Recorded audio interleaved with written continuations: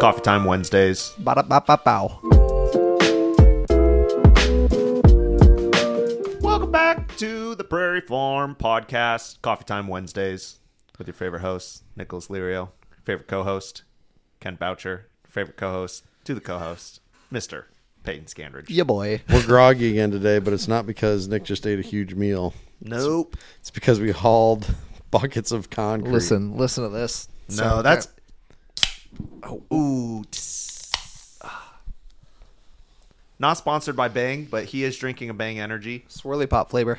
He's not into the whole living past 60 years old thing. If we make it past 40, I failed somewhere. Oh, my goodness. All right. Does anybody else even have a topic? Instantly starts coughing up a lung. Wow. Keels over. I figure I'm going to keep beating that seaweed horse till it's dead. Did you guys see that? It's actually starting to wash up on beaches, as unrelated to my actual topic. But yeah, it's stinky, and people now know it exists. Dude, that's all I want is I want to see someone's spring break ruined by seaweed. Yeah, I mean, you owe it to yourself to look at some pictures. So in all your readings on it, has a cause been... Is it just because there's so much nutrient washing into the ocean? It's global warming. Well, okay, yeah, that's fair enough. You have warmer sea temperatures. Yeah. I imagine that's part of it. But is it also because, I mean, Nick talks about this all the time, all the fertilizers washing out into the Gulf? I don't speculate, man. I don't think Iowa is causing the seaweed bloom.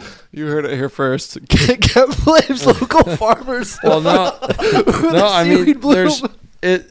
So it's historically large. It's like what's feeding this thing? What's causing it? Warmer sea temps. Corn and bean farmers could be part of it, but there's also got to be a food source there.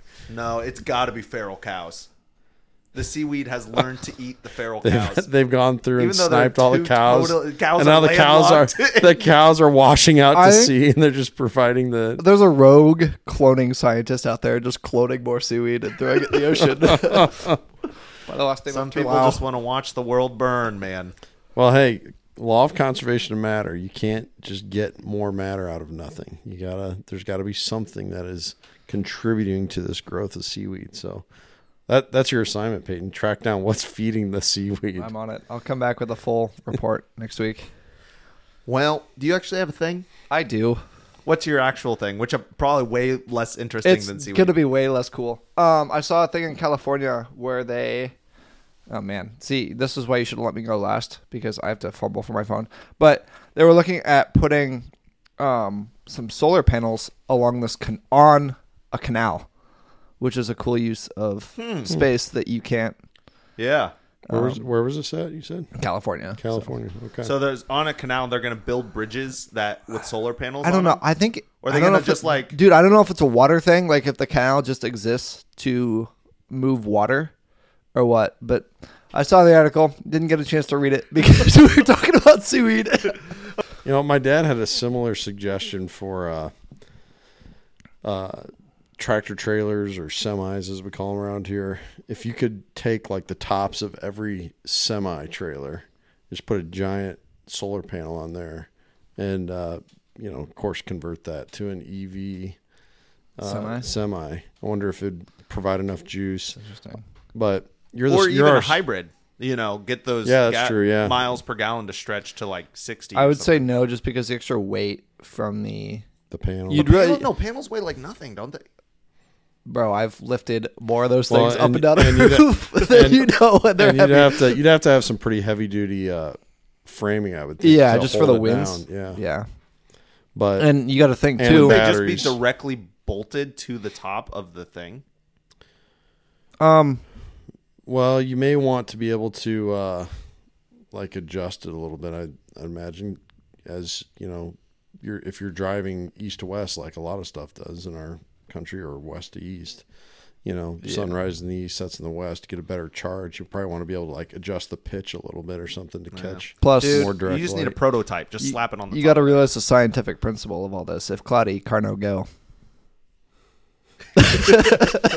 Cloudy, car no go. Oh, I see what I thought you said Claudio, something like I don't know who that is. Cloudy with a chance of meatballs. Oh man. Well, I'm gonna go next. That's I'm gonna good. Let Kent pull up the rear. Let's keep Oh, moving. great. Dude, speaking of pulling up the rear, No. listen to this. So in Africa, oh man, I forget. 1 minute in Africa, a What? minute passes. Okay, so in Africa, these specific kind of elephants were becoming very endangered. So that in this huge, like millions of acres park, they start breeding these elephants. They get really, really good at breeding these elephants. That the elephants start taking over the park. So they need to transport them to like public lands in another country. So they start doing it. Well, the oldest elephant males were too big to carry. Get this. So they're like, well, okay, we have enough young bulls. We'll put them out there. It'll be fine. Well, all of a sudden what starts happening is these young bulls start killing I believe they're called white rhinos. It's another endangered. Oh, super endangered. The One rarest most, kind of like, rhino. yeah. Yeah, it's like a famously endangered species. So they start killing these white rhinos, and like obviously that's an issue. And I think hippos and even some crocodiles. These elephants are just killing them, not eating them, just going out and killing these species. You're killing hippopotamuses. You're a bad mamma jamma. Dude, no, hippos those things are messed up. They will. Yeah, they're just they a are. pig, but bigger. They're like a pig that's always angry and bigger. And did you know hippos can't swim? They can only run on the bottom of lakes. That's scarier though somehow. Yeah, I know. Can you imagine a hippo? So when you sprinting at see a hippo's head above the ground, it's not like on all fours or swimming, like paddling. It's on two hind legs, And just looking kinda at like you. standing? Yes, it is literally standing, Waiting to flip looking your at you. canoe. Isn't that crazy? Oh, dude, that's messed up. But anyway, so these elephants, I know for sure crocodiles and white rhinos they were messing with, and I think hippos as well. But they found out the reason this was happening is because these elephants were basically angsty teens that needed a dad. And so as soon as they started bringing the dads over, it quit happening. These dads literally were like correcting them. I don't know if they were like spanking them, but they were doing that. And so and Taking away their allowance. yeah. No car for you this you. weekend. You can't play Fortnite until you stop killing Dang it, Brian! Did you kill Larry? Can't eat from our tree this week. Well, the reason that's relevant, heard that story a while ago, is because of a guy named Bob Jackson, this legend of a guy who has dealt with bison, and we will have a full episode with him. He's agreed to do an episode. He's hard to nail down though. He's hard to, but he's agreed to do a podcast episode with us. But the main thing I want to talk about is he discovered that these bison actually live in family and extended family groups where great grandparents help raise the younglings while the moms go and get food, and then they'll come back and they'll travel miles apart, but they know the main family. They know where to come. And he said they're actually very logically and emotionally driven beings. They like feel connection. So one time he scared some bulls, some young bulls, and they took off running for over a mile to get back to their mom. Wow. Isn't that crazy? They knew exactly where their mom was. They took off running to get to her protection. And anyway, I was just reading on this guy. He well, we won't get into why he was terminated his job. He would catch poachers. He was terminated from his job, but we'll let him tell more of the story later. Well, don't leave it that open ended, because now we just make him feel like a guy who got fired. No, okay, yeah. So he got a little unrightful for good reason. He don't share. Don't share. Yeah, I'm It's not a going cool to share what he story. did, but I will say he stuck to his guns when Tune in when he knew it would cost him a lot more. next time for Bob Jackson. No, it won't be next time. It'll be probably a month or two. Tune in 3 years for Bobby J. Dude. So now he has bison in Iowa, and he has, I think, like 400 head. And he said they actually, if you kill just one member of a buffalo family, the rest will experience depression, and they'll experience what's called stress toxins. And he said that tough meat, because it's mature, is actually only because we raise cattle in such dysfunctional families. They don't feel like the warmth and protection of a family herd. So with buffalo, you can actually let them get really mature, and they won't have tough meat because they don't experience these stress toxins all the time. So, question. That's interesting. Yeah. How, because I assume these bison are for meat. then? Yes. How do you kill one without? Oh, you kill a lot of them at once. You take out a whole family, which to us seems more sad, but to them it's like they're like, Brian, where's Brian? And then 2 hours later, you're in heaven with Brian. So that's kind of sounds kind of genocidal. More humane. But yeah, very interesting guy. He has some pretty wild claims that I don't know. I was reading about him last night. A lot of pages on some of his interviews, and he's just a cool guy. So looking forward to that. Yeah, that'll be a ton of fun to hear that. And bison are one of those things that we all know about, but we don't know much about them, if that makes sense. Like, oh yeah, bison used to be here. But, I once learned from actually Todd Bogenschutz was the first one who taught me this, was you think of the prairie of Iowa, you're like, oh yeah, we used to have bison everywhere. Well, in actuality, yes, we had bison in Iowa, but we had way more elk than we had bison. We really didn't have a ton of bison. And so there's all sorts of little factoids about bison that that'll probably end up being one of my favorite episodes we've ever done, hearing from him, somebody who's Todd. Yep. Yeah. And I believe, isn't the bison our national mammal? I'm pretty sure it is. I think it's it's on the nickel. And I think it's also That's one just of the buffalo nickels. I think it's also one of the animals featured on American passports or something like that. What's the difference between a bison and a mountain buffalo? I was right. You were right. Yeah, the American bison. Do you know, or do you want me to Google it? The difference between a bison and a mountain buffalo. Yeah, I've never heard of I was a mountain reading buffalo. Bob Jackson was well, there's like about it. plains bison and then there's woodland bison. But he called them woodland buffalo and mountain buffalo. Woodland Peyton? What do you got? So bison have large humps on their shoulders and bigger heads than buffalo. So bison, when you see a bison, it's got that big, almost like a camel-like hump on its back, and buffalo don't really have that. I think bison is really the more correct. I mean, both are fine to use, but I think bison is the more correct term for what is native to North America. And buffalo includes like Cape buffalo in Africa. When you think of like So water buffalo just sounds like water a cow. buffalo. Like, No. You make it sound like a cow. No. Smaller heads with no hump think in the back. like That's a cow. the That's also African a dog. Smaller head. Also no very hump in the back. very dangerous. Cape buffalo are some of the most dangerous critters on the Think planet. like African safari, like the little water buffalo and everything. Think those guys. A rabbit also has a smaller head and no hump on its back. Okay, they have to have horns. So let's go down that rabbit hole. Okay. A giraffe also has a smaller head with no hump. I guess I'm not. But it does kind of have those two little horn things on its head. Yeah, that's true. That's true. Okay. All right. Enough about bison. What do you got? So I actually kind of struggled finding an article for this week, but thankfully I found a good one. It's because Fritch didn't send him anything. He's dependent on his Fritch man. Actually, Fritch did send me a really interesting thing, but it wasn't a article, and it came from another podcast, so I felt kind of weird using it. But it was about autonomous farming. So maybe I'll do some research on that. That's a thing.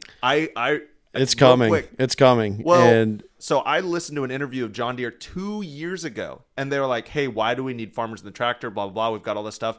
And the guy, he's like, oh, yeah, we have all the technology. Farmers don't need to be in the field. It's just farmers aren't going to buy a product that they could run from a computer. They want to still be in it. and then the question is, who becomes the farmer eventually? Is it giant tech companies? Yeah. You'd almost have to have a situation where like the largest private landowner in the country founded a we're like 2 years from the Matrix. You see those founded scenes in the Matrix. a large tech company, but anyways, that would never happen.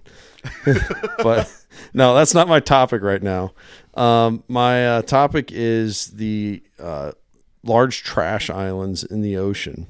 Yes. And I'm not going to discuss like size or this is Bermuda 2.0 or what, it's just a interesting thing that has been looked at for over 10 years now, probably.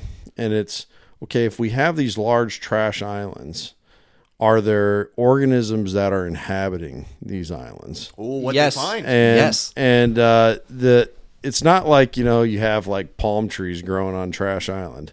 So it's going to be more boring than that in some ways, but in other ways, very fascinating and kind of alarming. There's not like a new chimpanzee that's like hanging out on these islands. No. And So what they're finding are invertebrate species, which there's tons of those. If you took the number of invertebrate species and compared those to the population of invertebrate species and compared those to the population of vertebrate species, it would be, the vertebrate would be a drop in a bucket in comparison, right? So these are a lot of microorganisms, but some can be, macroinvertebrates as well. And they're finding that, so if a trash island kind of starts off of the coast of, let's say, somewhere in Australia, the invertebrate organisms that live there normally are going to start attaching on to all these plastics, mainly is the stuff that's floating. And they start to basically almost treat it like a coral reef in a way, and they start to inhabit this thing. But then ocean currents take the thing like a big giant barge and start shifting it across the ocean, and wind and so forth, right? And now all of a sudden, Trash Island ends up in a different hemisphere. And they figured that because the ocean conditions would change so much that these things probably wouldn't survive all that well. But they're finding that no, absolutely not. They're surviving. And so these invertebrate organisms that lived in, here, I screenshot an example. They talked about with the huge earthquake back in Fukushima in Japan in 2011. I don't know if you guys remember that. You want a great story, look into that. You'll be amazed that if you're listening to this, lived through that event and don't know more about it, because it is a wild, wild story. But anyways, said they looked at this trash island that went across the North Pacific Islands, and they started, so they know it formed around 2011, and it washed ashore in Hawaii in 2017. And so they found all these species that came from Japan over to Hawaii, which now leaves the door wide open. So at this point, you would just classify them as non-native species, and you would hope that the native ecosystem would be inhospitable to them, basically be like, oh, sorry, you brought a little, tiny crustacean over here. Well, we got a big fish that likes to eat tiny crustaceans, so it's going to gobble up all you little tiny crustaceans. You're not going to make it. But that's unlikely to happen. Some of them are going to make it, most likely, and then they become an invasive species in Hawaii or wherever else. And if you look at in places where invasive species have the most effect, it's going to be these island ecosystems, because they're just not very big. Yeah. And just run them over. And so it's like, who would even think that, like, we know that, man, that trash island, that is a problem. That's microplastics. It's an eyesore. It's disgusting. Fish are getting stuck in the little 6-pack sleeves, Turtles are growing weird with their shell all weird around that thing. But it also is a complete carrier from across the stinking planet of invasive species into a totally new area. And that's crazy. It's a documented thing now. They got enough data there to see that it's happening. I don't know if this was a different article, Kent, but I saw something similar where they're talking about these giant islands basically having their own unique ecosystems. Mm-hmm. Yep. Just because they're at so many different spots and they get all these different and they're so traveled, and the things have to be able to adapt to all these different environments, to where they're the life of invertebrate species on these or around these trash islands is unique to anywhere else in the world. Yeah, right, exactly. Dude, you could turn that into a movie. It's just Tom Hanks, and instead of a volleyball, it's like an old piece of pizza. Starfish. And instead of Wilson, he calls it Fred, and he's just on this trash island. And turns out there's another old man on the island he meets a week in. Because the island's so big. He's just 2 miles away. Yeah. Are you talking like a Mad Max Life of Pi crossover? Yeah, Wow. there's an interesting thing. If you were stuck in the middle of the ocean, if you could find Trash Island, would there be enough half-drink water bottles that you wouldn't have to die of thirst? Like an Oscar the Grouch, Peter Pan type dude to come and pull you out. Oh, dude, that sounds horrifying, honestly. Well, thanks for tuning in on this short, very short Coffee Time Wednesday. We thank you for listening. And if you are looking for or you are wanting to know more information on anything that you have found online, shoot it to us. We'd love to also study it and talk about it and maybe complain about it. I don't know. It depends on how grumpy we're feeling. And also Google it because we are not experts on anything we talk about. All right. Peyton, take us out. Unscrew your water bottles before you throw them away. Amen. Ba-da-ba-ba-bow.